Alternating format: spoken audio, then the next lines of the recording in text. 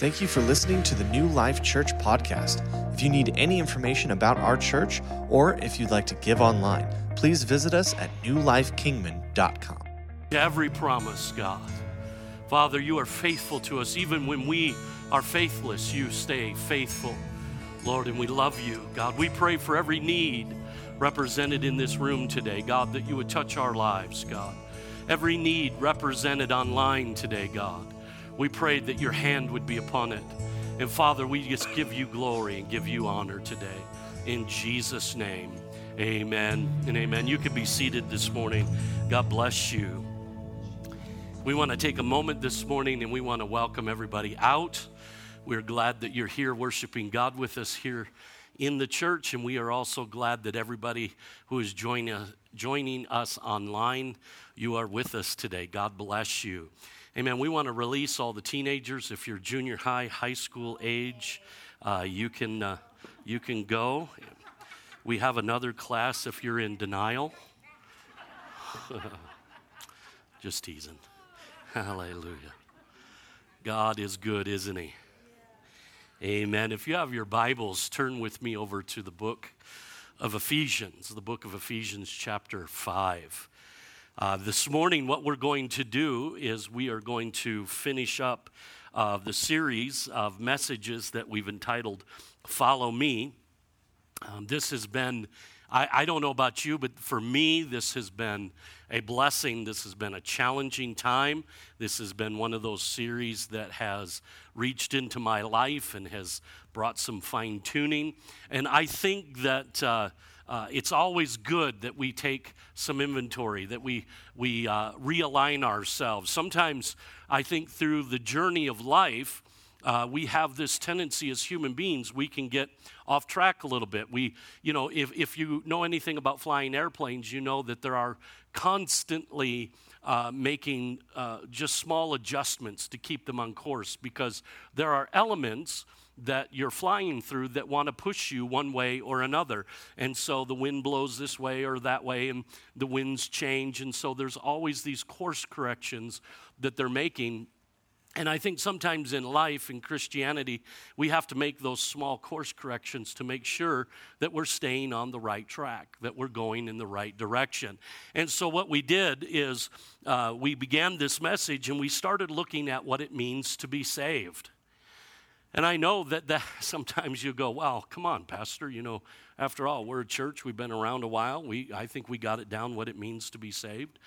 Well, it's remarkable to me that when I talk to people that oftentimes the definition in their mind of what it means to be saved and what that looks like is not always what the Bible says. And sometimes I think what we have to do is we have to take some inventory and we have to look at the blueprint and say, are we building as planned?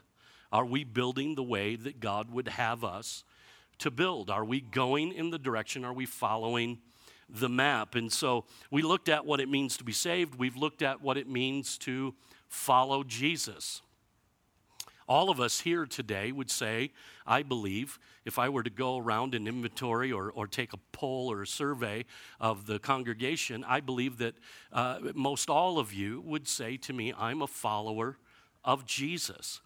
And we've asked the question, well, what does that mean? What does it mean to follow Jesus? And if there's one thing this morning that I want you to get out of all of these messages, it is this. Once we are saved, the secret to life in Christ really does boil down to this: consistent surrender to Him in obedience by faith. I'll say it again, consistent surrender to Him in obedience by faith. And there is so much in that. We have to understand that this life that we live must be a consistent life. It must be something that we do every day. It's intentional, it's deliberate. We wake up every morning and we say, this is what I'm going to do. I am going to consistently throughout this day surrender myself to you, to Jesus, and I'm going to obey you through faith. I am going to walk this out in obedience. I'm going to do what you've called me to do. Jesus told us the story of the rich young ruler. You remember the story, the young man that came to him and he asked him, what must I do to receive eternal life? Here's this young man. We know that there's a lot going on in his life. He's rich, he's young, he's obviously confident. He goes to a rabbi to ask a question. He's concerned about his future and his eternity. We know there's a lot of really good things going on in his life, but he comes to Jesus and he says, what must I do to inherit eternal life? And we know the story that Jesus kind of looks at him and says, hey, you need to obey the commandments. You need to do this, this, this, this, and this. And he says, well, I have done that from my youth. And Jesus says, well, there's one thing that you lack. He says, you need to give what you have to the poor and follow me. And Jesus boils it all down by saying to him, says, look, there's one thing that you lack. You've got a lot of great things in your life, but the one thing that you lack is you're not following me. You need to follow me. You need to get rid of the things that are holding you back. You need to get rid of that which is hindering you, and you need to follow me. Over and over and over again, Jesus tells people or calls people to follow him. The disciples. He was just walking one day. He sees the disciples. He sees Peter and James. They're working with their dad, and basically he says, follow me. He sees Andrew and his brother, follow me. And so what we see in that is there is this consistent message in Jesus, in his life, to call people to follow him. And so this is something I believe this morning we need to pay attention to. It's something that we need to ask ourselves, are we following him?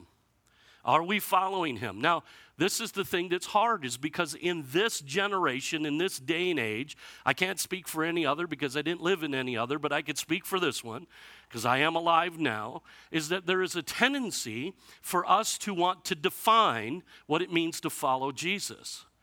God is the one that defines what it is to follow Jesus. Can you say amen? So I want you to see, and I'm going to bring the capstone on this series. I want to bring this to a finish by communicating something to you that is, in my mind, absolute. Okay? There's a lot of things in life that are not absolute, but I believe this one is. So look at Ephesians chapter 5, starting in verse 1 and 2.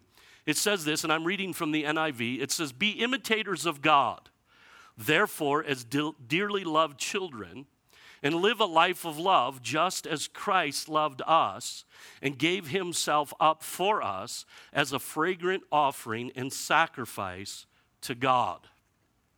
Now that's a powerful statement. This is something that ought to arrest our thinking. This should stop us in our tracks. And I think the reason why this probably doesn't stop us so aggressively is because, quite honestly, we're convinced that we're already doing all of this. Well, let's see if we are. The late Dr. Albert Schweitzer, who was a famous missionary and author and theologian, he said these words, or he actually, in response to a question, what is the best way to raise children? He replied, there are three ways. Number one, by example. By number two, example. Number three, example. And he was absolutely right, because your actions, your words, your attitudes will teach your children how to live. Can you say amen? I tell my sons all the time, I have 4 grandchildren, and you know what? I tell my sons and my daughter-in-laws, you have little tape recorders living in your house. Amen. You say, how do you know that? Because I had little tape recorders living in my house. Amen. When they were little, they had no problem telling the secrets. I remember when I was little. I remember one time I was probably about 3 years old, and I actually remember this. We were living in a town in Michigan, and one day my mom and dad had gotten into a fight. I know that sounds strange, but they did. They were arguing back and forth. So I went outside. I was a little bit independent when I was younger. I went outside and I went over to the neighbor's house and I sat on the porch. And the neighbor, he was a little old man. He said, "What you doing?" I said, "Mom and Dad are in there fighting." He goes, "They are? What about?" So I told him everything. I told him the whole thing. I said, "Yeah, my dad, he said this, and my mom said that." And he goes, "Oh." And you know what? There's always somebody to listen to the tape recorder, isn't there? Always. And so let me tell you something. If you're here and you have young children, let me tell you something. What you say, what you do, and how you live is showing up in your children. We get to see what your home is like just by watching your kids. That ought to scare us a little bit. We don't always like that.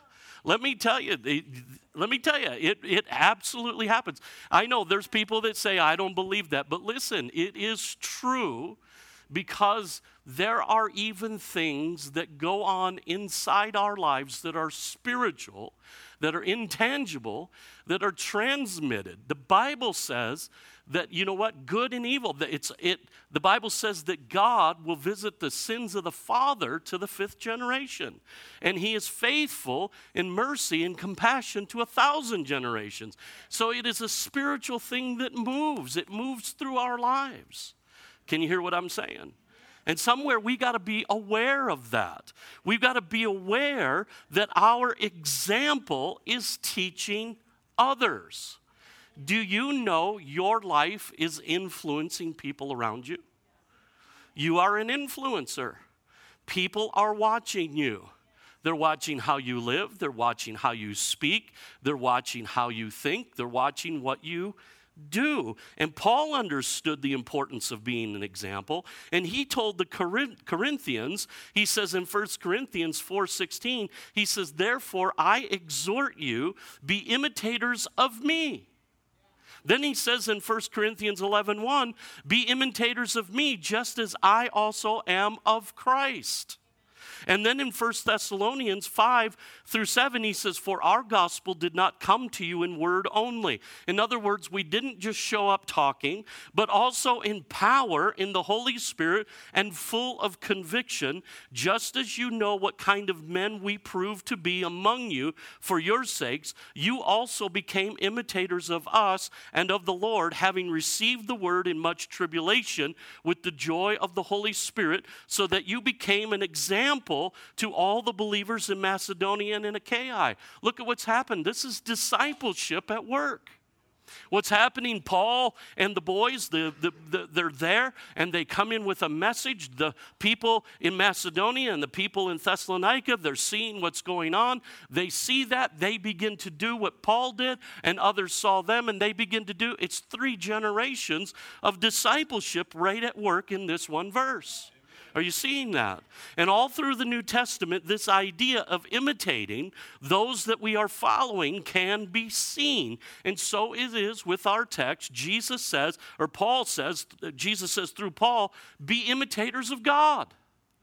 Be imitators of God as dearly loved children and live a life of love. See, becoming an imitator of God is an amazing privilege. But it doesn't just happen. We have to make a choice. See, being an imitator of God, it undergirds everything in our Christian lives. And this is Paul setting the standard, one of the highest standards in all of life, is that we would act like God. Listen to it. This is an amazing thing, that we would act like God. Now, what I'm not saying, you're not God. You will never be God. But there is something of the divine in you. He said, how do you know that? The Bible says that when God took the dirt of the earth and he formed man, he breathed into man the breath of life. There was something of the divine that was transferred from God to man. No other thing in creation has that, but man has that. And now through salvation, the Holy Spirit dwells in our lives and Christ and the Father in us, and there is something of the divine in us, and we are to be like God in our thought, in our speech, and in our actions. Can you say amen? The word for imitator is, in some translations it's translated followers, is the Greek word mimets. It's where we get our word mimic from. Now, Rick Renner, he made this statement, and I thought this was really interesting. He says, because Paul uses the word here in Ephesians 5:1, he is telling us to model our lives after God, just as a professional actor is committed to capturing the emotions, looks, voice, character, and even the appearance of the person they are portraying. We are to put on our whole heart, or put in our whole heart, our whole soul, to imitate God in every sphere of our life, with our whole life. This means we make a decision every day to act like God. That when I get up, I'm going to act like God. I'm going to live like God. I'm going to think like God. I'm going to speak like God. Now, here's the thing. Imagine, if you will, just go on this little imaginary journey with me. Let's say that Jesus didn't show up in the first century. Let's say Jesus showed up in 2021. And let's say he was born in a little town called Truxton. I mean, you know, or Yucca, that'd probably be better. At the Whiting Brothers Motel. That's how Jesus comes in, because he didn't come in with a lot of fanfare, right? You know, a lot of people think that Jesus should have been, in, the palaces of Beverly Hills or whatever. No, Jesus was born in a manger. Okay, and he came into this world. Now imagine, because Jesus used the technology of the day to get around, and you say, what is the technology of the day in the first century? Walk. Or if you were really fancy, you had a donkey. And you could ride a donkey. So now some of you might look at me and say, well, my Jesus, he'd be driving a Lamborghini. And maybe he would, I don't know.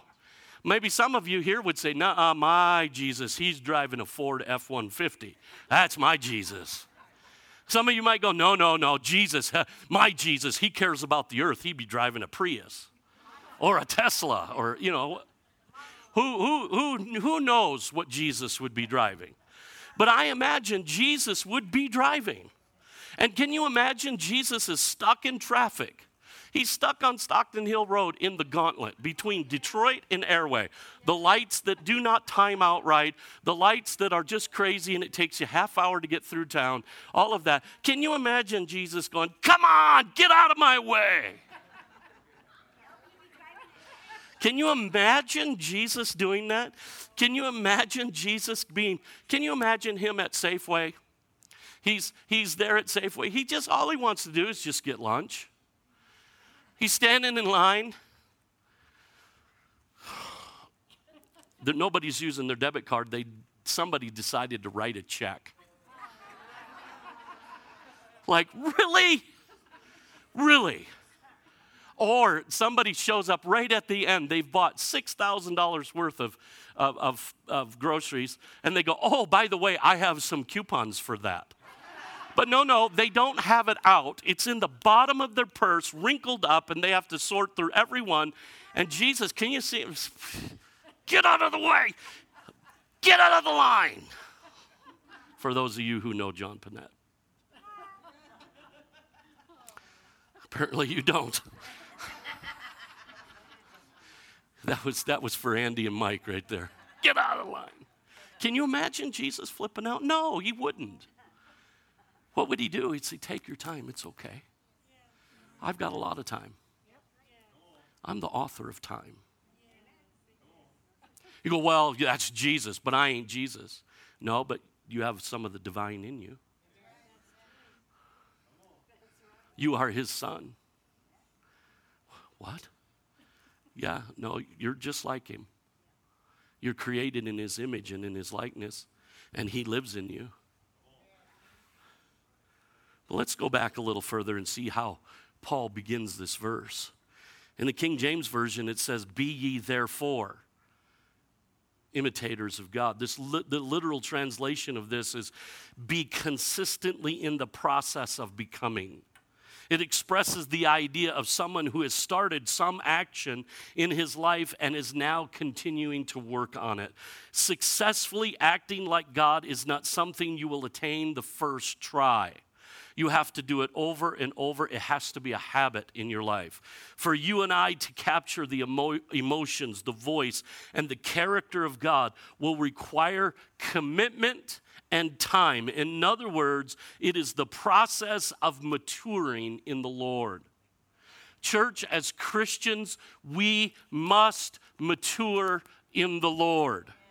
And in 2 Corinthians chapter 3, verse 18, it says, "But we all, with unveiled face, beholding as in a mirror the glory of the Lord, are being transformed into the same image from glory to glory, just as by the Spirit of the Lord." What is he saying? He says, you are on a journey. The journey of salvation, the journey of being saved, the journey of following Christ is that I am becoming more and more and more like him in thought, in speech, and in action. Jesus came to the planet and he said, I do what I see the Father does, and I speak what the Father says. Are you hearing what I'm saying? This was our example. This is not an overnight process, and it is not an easy process. It requires that we decide to be like him. And when all of this is put together, Ephesians 5:1 could read this way: be constantly in the process of becoming more like God, making it your aim to act like him, to duplicate him, and to exactly copy him in every area of your life. The reason we can become imitators of God is that because we are, in fact, his dearly loved children. God is not some distant supreme being who demands our cowering and allegiance. God loves us. He deeply and sacrificially loves us as our Father, and that's why he wants us to live like him and like him. Every father wants their children to follow in their footsteps. Jesus told us to imitate God, and he said in Luke chapter 6, verse 36, therefore, be merciful just as your Father is also merciful. He even went further and he commanded in Matthew 5:48, therefore you are to be perfect as your heavenly Father is perfect. Now, this freaks people out because we go, I can't be perfect. I'm not perfect. I've got flaws. Look at, this is why we need to study the word. That word perfect literally means mature. He says, be mature, grow, be complete, be whole. And you say, well, how can I do that? That's the point of salvation. Salvation makes you whole. Amen. Think about the context. Just think about the context of our text. In Ephesians 4, just before 5:1, 4:17 through 32, the Bible tells us, he says, don't walk in the futility of your mind, having your understanding darkened. Don't be given to lewdness or uncleanness. We are to put off our former conduct, the old man, and to be renewed in the spirit of our mind. We are to put on the new man, which was created according to God in true righteousness with holiness. Now listen, he's speaking to Christians. Put away lying. Put away stealing. Stop stealing. You go, Christians steal? It's amazing. There's a reason we have to lock our storage room. You go, really? Yeah. In the bathrooms, if you've ever gone into our bathroom, we have these big rolls of toilet paper, the big ones, the commercial size, and they have been stolen. If you go over to somebody's house and there's a nail in their bathroom with a great big roll, you know where it came from. You go, really? Yeah. Paul, I could see it. I could see Paul's got a church and people are ripping off the toilet paper. He goes, you guys got to stop stealing. Come on now. I love this one. I love this one. This is not John. This is the Bible. Ephesians 4, you could read it later. Let no corrupt word proceed out of your mouth. I'll let that just sit there. Let all bitterness, wrath, anger, clamor, and evil speaking be put away from you with all malice. And then he wraps it up in chapter 4, verse 32, and he says this, be kind to one another, tenderhearted, forgiving one another, just as God in Christ forgave you. See, after showing us specifically how we are to put off the old way of life and to put on the new way of life, Paul sums it up in this one comprehensive command. He calls us to be imitators of God and to walk in love just as Christ also loved us and gave himself for us. Paul is laying down here a principle that governs everything in our life. The entire Christian faith may be summed up this morning as life imitating God as a beloved child as we walk in love. That's what we're called to, church. Listen to Romans chapter 13, verses 8 through 10. It says, owe no one anything except to love one another. For he who loves another has fulfilled the law. For the commandments, you shall not commit adultery, you shall not murder, you shall not steal, you shall not bear false witness, you shall not covet. If there is any other commandment, and if there is any other commandment, all are summed up in this saying, namely, you shall love your neighbor as yourself. Love does no harm to a neighbor. Therefore, love is the fulfillment of the law. Are you hearing me? So what Paul is saying in our text is he says, God is a God of love. You are God's beloved children, and you are to imitate the God of love in all that you do in loving one another, because Jesus, because of his love for you, sacrificed himself for your life. See, to imitate God, we're going to have to know him. To really get a hold of this, church, we have to know him and know his ways. You can't imitate somebody that you don't know. You can't. You can fool yourself into thinking that you're imitating him, but you're not. To know God, we must understand who he is as his word reveals him. And it's crucial that we come to know God as he is revealed as God, not by, it's revealed as God in the Bible, not by our culture.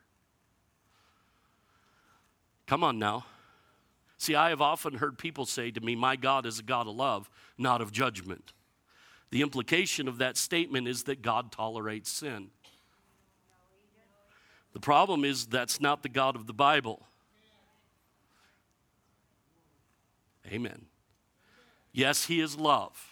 No doubt, God is love. God is a God of grace, and we'll never find the bottom of that grace. God is a God of mercy, and that mercy is new every morning. God loves us. He cares for us. He moves in our life, and he is there for us every time we cry out, but he is also a holy God, and the Bible tells us he disciplines his children so that we can share in his holiness. Are you hearing me? And we must submit to God as he is revealed in the Bible. Now, here's the problem, church, and let me see if I can explain this. I've tried to keep this balance through all these sermons because I understand these sermons can lead us in directions that are off course. See, we can go so far over to here to make it all about works, banging the drum, that you better line up, you better shape up, you better do this, you better do that. And if you don't do it, you ain't making it. And we can bang that drum and make it all about performance. Well, let me tell you something, church. Let me just be clear. You cannot work hard enough or long enough to make it. Amen. But then the problem is when we get away from that, we tend to come over here and let the pendulum swing over here. And it's almost as if we come into this place where it's like, hey, you know, God's just groovy. He's all right. He's all right with me. Now I'm showing you I was born in the 60s. You know, and so somewhere along the line, it's like, hey, everything's okay. It's all right. God understands. He's good. Hey, not a thing. He loves me. Yes, he does. And sometimes that love will come and grab you and say, knock it off. Are you hearing what I'm saying? See, the problem, church, is what we tend to do is we want a New Testament construct for our lives, and then we want to throw an Old Testament construct on everyone else's life. Do you understand what I'm saying? It's like I want God to be gracious and mercy with all of my crap. But you better get your crap together.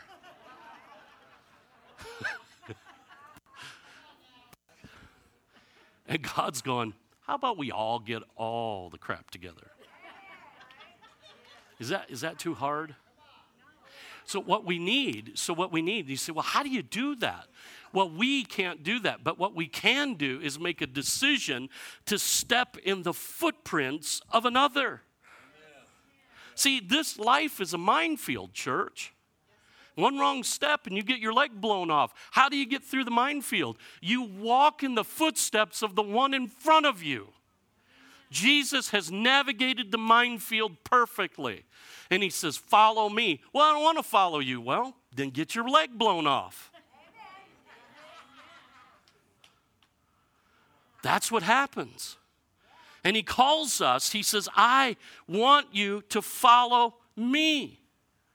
I want you to know what I'm about, and to know God and to know his ways, church. We have to spend time with him in his word and in prayer. There is no substitute for his word and for prayer. And the problem is I told the 8:30 service, I always get a little bit hinky here. And the reason why is because there's always this kind of intangible pushback. It's like, oh yeah, we know, we got to read the Bible. And the problem is we tend to approach the Bible, I mean, we approach it as if it is a suggestion. I did this with the 8:30. I said, okay, I got an idea. Here's what we do. Let's do this. I'm going to call a 40-day fast. How many on just water? 40 days. Everybody, how many with me? 40 days, no food. Well, wait a second, Pastor. I got to have lunch. We've gone longer than 40 days without reading the Bible. And coming to church is not reading the Bible. And I'm just going to pick on some things, and I know I'm picking on some things. So your emails and letters and cards will be welcome. So I know that I'm picking on some stuff. Okay, part of the problem with all of this is we live in the age of technology, and technology can do one of two things. It can really enhance your life, or it can really distract your life. And so we have this newfound thing, and I have it. Church, I'll be honest with you, I have it. I've had it for a long time. I have the Bible, right now, in my office at home, I have the Bible on tape, cassette tape. I also have the Bible on CD.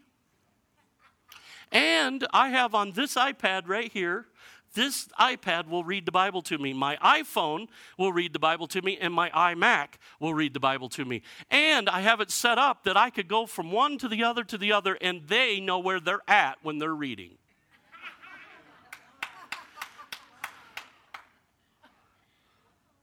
And the problem with hearing the Bible like that, here's the problem. There's a lot of distraction.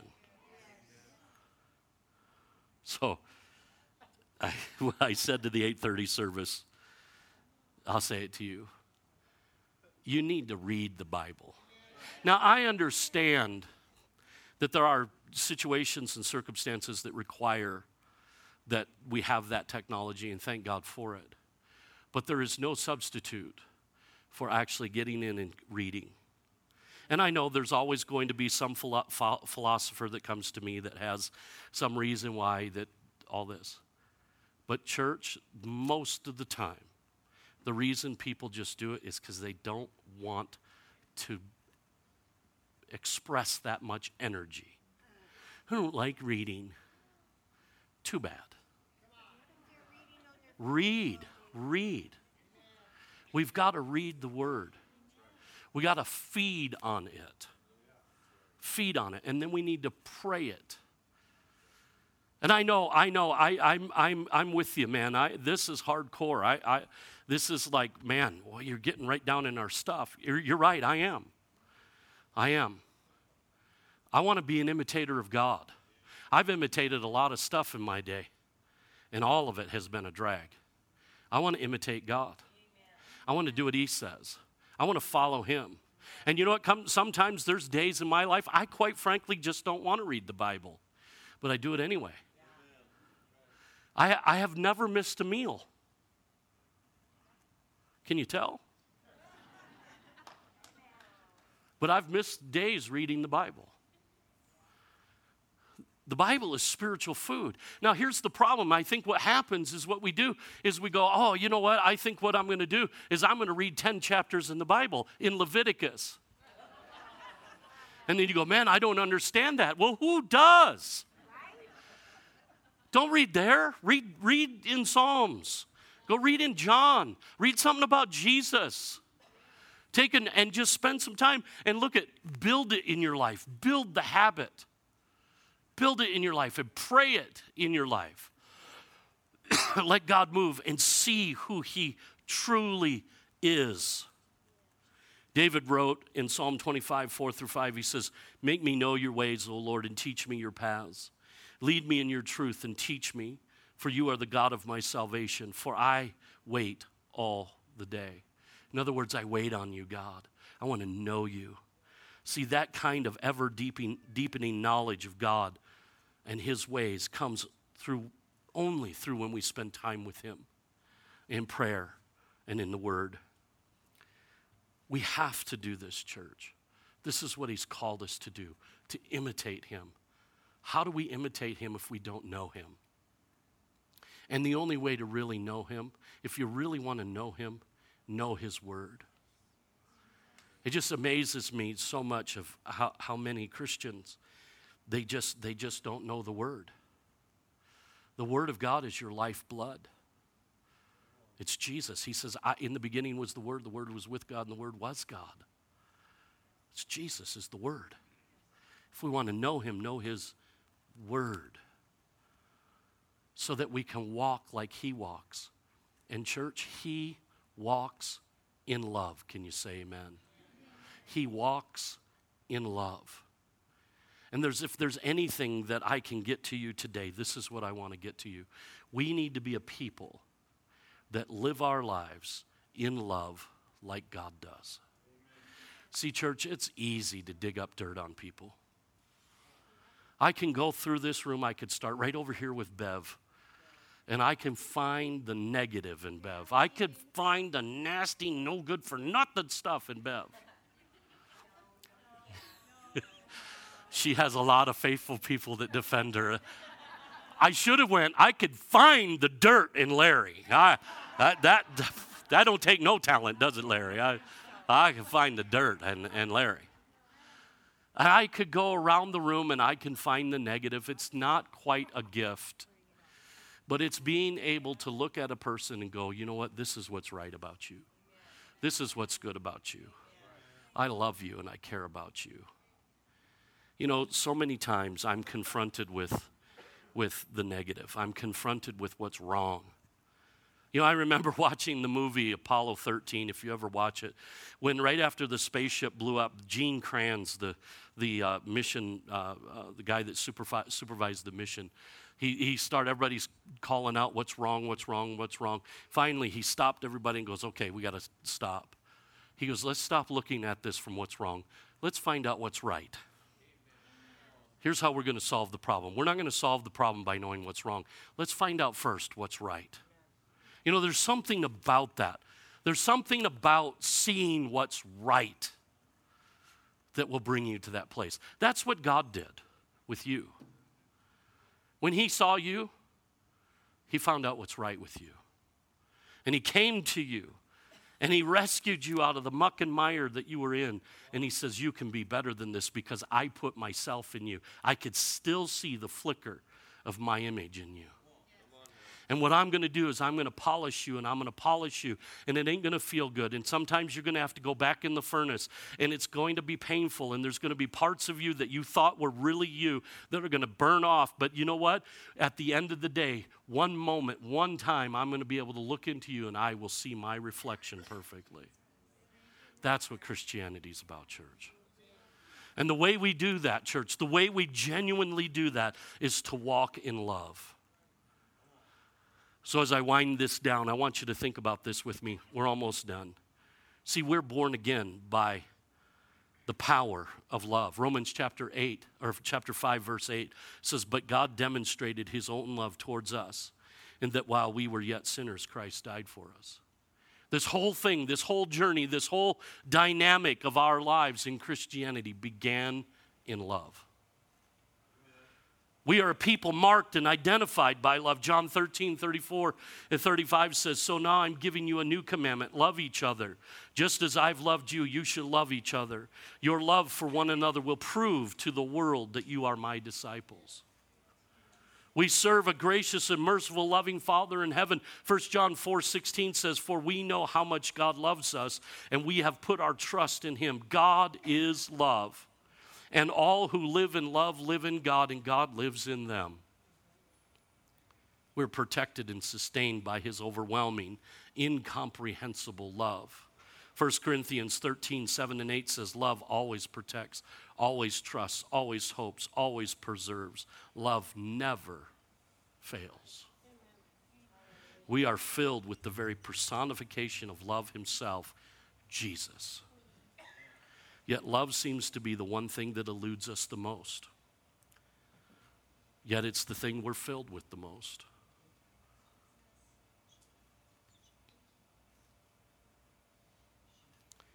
Sometimes the only reason we love is when it's convenient or easy or beneficial. Church, I made a decision a while ago to love the unlovely and to love when it was difficult. And I'd be honest with you, it's cost me. There's been times where it's been frustrating. Sometimes it's been painful. Sometimes it's downright angering. But somewhere inside of me, I hear this still small voice of Jesus saying, "It's okay, I'll help you. You can love them with my love. And if you want to be like me, walk in love. If you want to imitate me, then walk in love."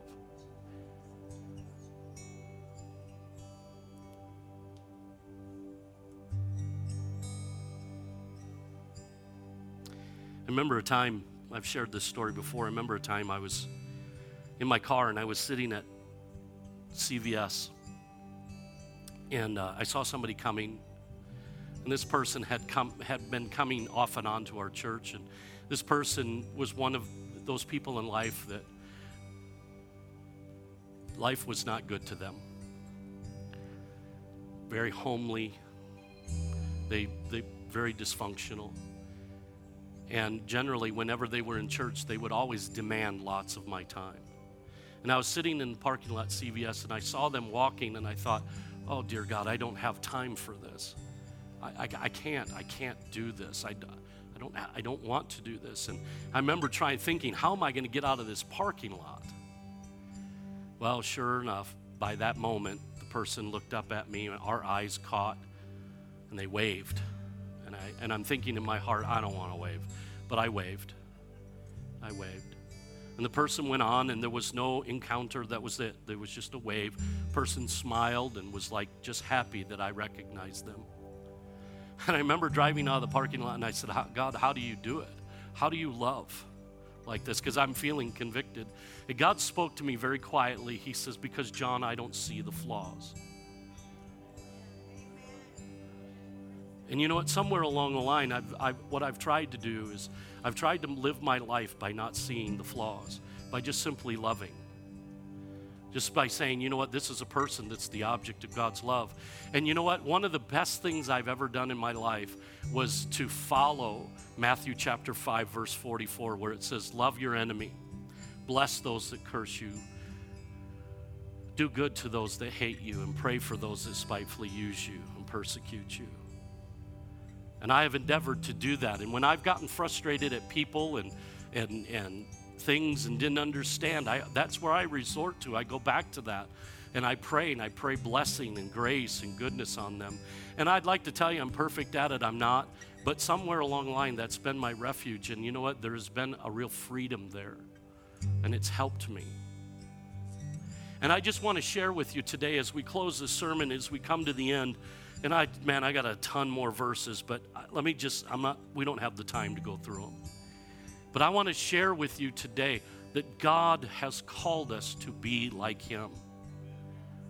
Not our version of him, but the Bible's version of him. Jesus spoke the words, love your enemy, in a time when the government of the day was head and shoulders more corrupt than any government that we know. And you know, church, what we need to be doing as Christians, instead of complaining about what's going on, we need to be loving and praying and building and being like God. Because we can change the world. We'll change the world.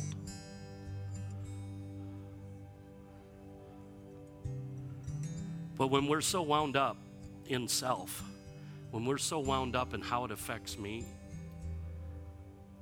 then we can't be like him. We've gone through a lot of stuff in this series. We've talked about being obedient, and we've talked about surrender, and we've talked about how we live, and now we're finishing by imitating him. There's only one way to live, and it's God's way. And that's what it means to be a Christian. To be like him. To be like him. And to walk in that love as dear children. And when we do that, and you know what, church, you're not going to do it all at one time. It's the walk of a lifetime. It's a lifetime of walking. But there's something very powerful about it. You'll be amazed when you start walking this out how much it'll revolutionize your life. Amen. Why don't you bow your heads with me? Father, we thank you, Lord, for your word. We thank you, God, that you have spoken to us and you've given us this revelation. We pray, Lord, right now that you would engraft this and write this on our heart, God. Lord, that you would help us to be like you. What an amazing privilege, God, to be like you. God, to walk in you, to talk like you, to think like you, to act like you. Oh, Jesus, we love you today. I wonder, as every head is bowed, every eye is closed, if you're here today and you don't know Jesus as your Savior, but you would like to give your life to God. If that's you, would you lift up your hand all across this place? Maybe you're online today and you would like to give your life to Christ. Amen. Amen. Would you say this prayer with me? Say, Lord Jesus, I ask you, come into my life and to forgive me of my sins. Be my Lord and my Savior. I give you my life and I surrender to you. In Jesus' name, amen. You know, that's the beginning. That's where it starts. Now we follow him. And if you prayed that prayer for the first time, let us know. If you did online, if you're watching online, write a comment, let us know. And let us help you. Service is not over yet. We want to do this one last worship song. So let's stand to our feet and let's just take a moment as we close this service. Let's just close in worship today. God bless you.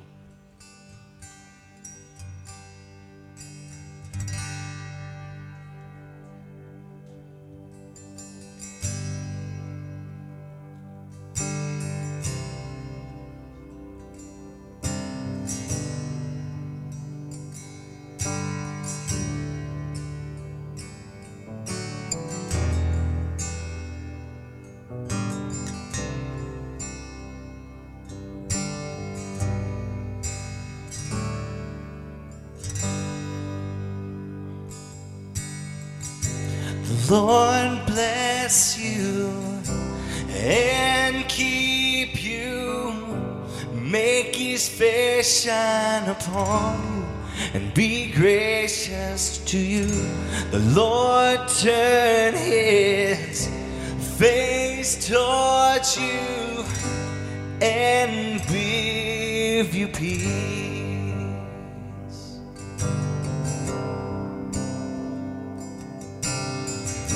The Lord bless you and keep you, make his face shine upon you and be gracious to you.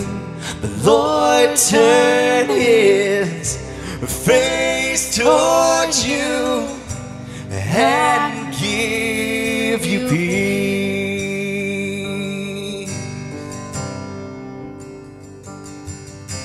Amen. Amen. Amen. Amen.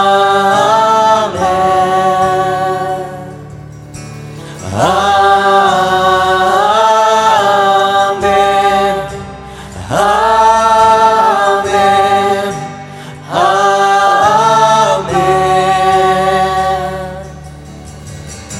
The Lord bless you and keep you, make his face shine upon you and be gracious to you. The Lord turn his face towards you and give you peace.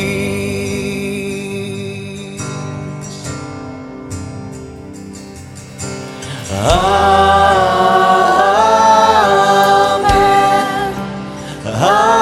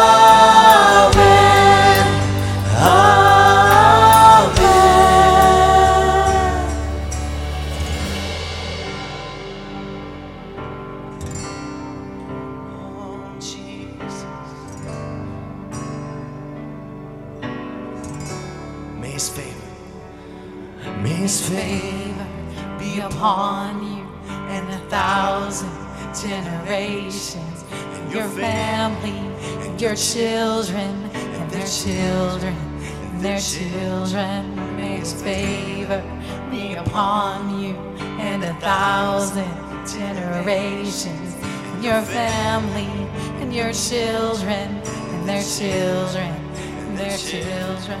May his favor be upon you and 1,000 generations, and your family, and your children, and their children, and their children. May his favor be upon you and 1,000 generations, and your family, and your children, and their children, and their children. May his presence go before you and behind you and beside you, all around you and within you. He is with you. He is with you in the morning, in the evening, in your coming and your going, in your weeping and rejoicing. He is for you. He is for you.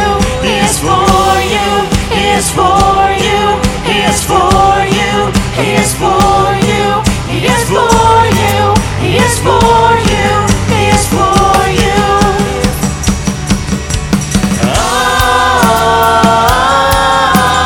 Amen. Amen. Amen.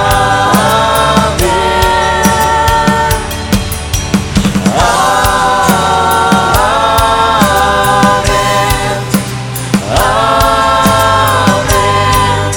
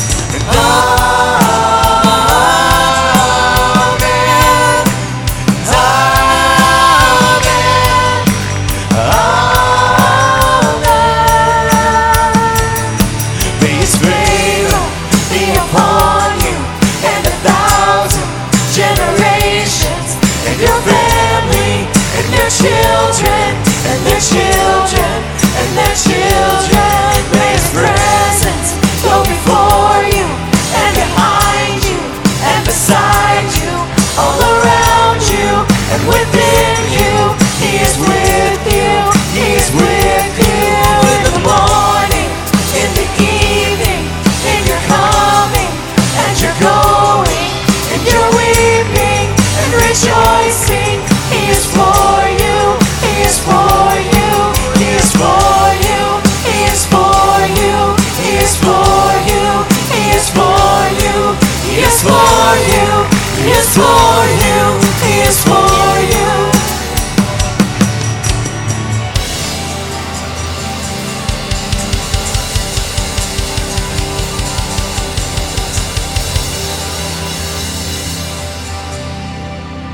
Oh, thank you, Jesus. God, I thank you for the truth that when the devil comes and he lies and he says that we are alone, he says that you are far away, God, that we get to retreat and rest in the truth that says that you are for us, you have a plan for us, you have a plan to prosper us, a plan to protect us, a plan to heal us, to provide. God, and I just thank you for what you're doing in and through this place, Lord. God, if there is a person in this room that needs to be reassured of that fact, that they leave here, and they get to stand on that foundation and in that confidence. And we thank you for what you're doing in and through this place. In Jesus' name, amen. Well, we're going to release you this morning. Our ministry team is going to come on up. If you have any sort of need that you need someone to contend with you for, that's what these men and women are here for. So please make use of them. We hope that you have a great week. Once again, grab a weekly on your way out so that you know what's going on. Our Wednesday night service at 7 o'clock. Farewell someone as you go. We love you guys. Have a great week.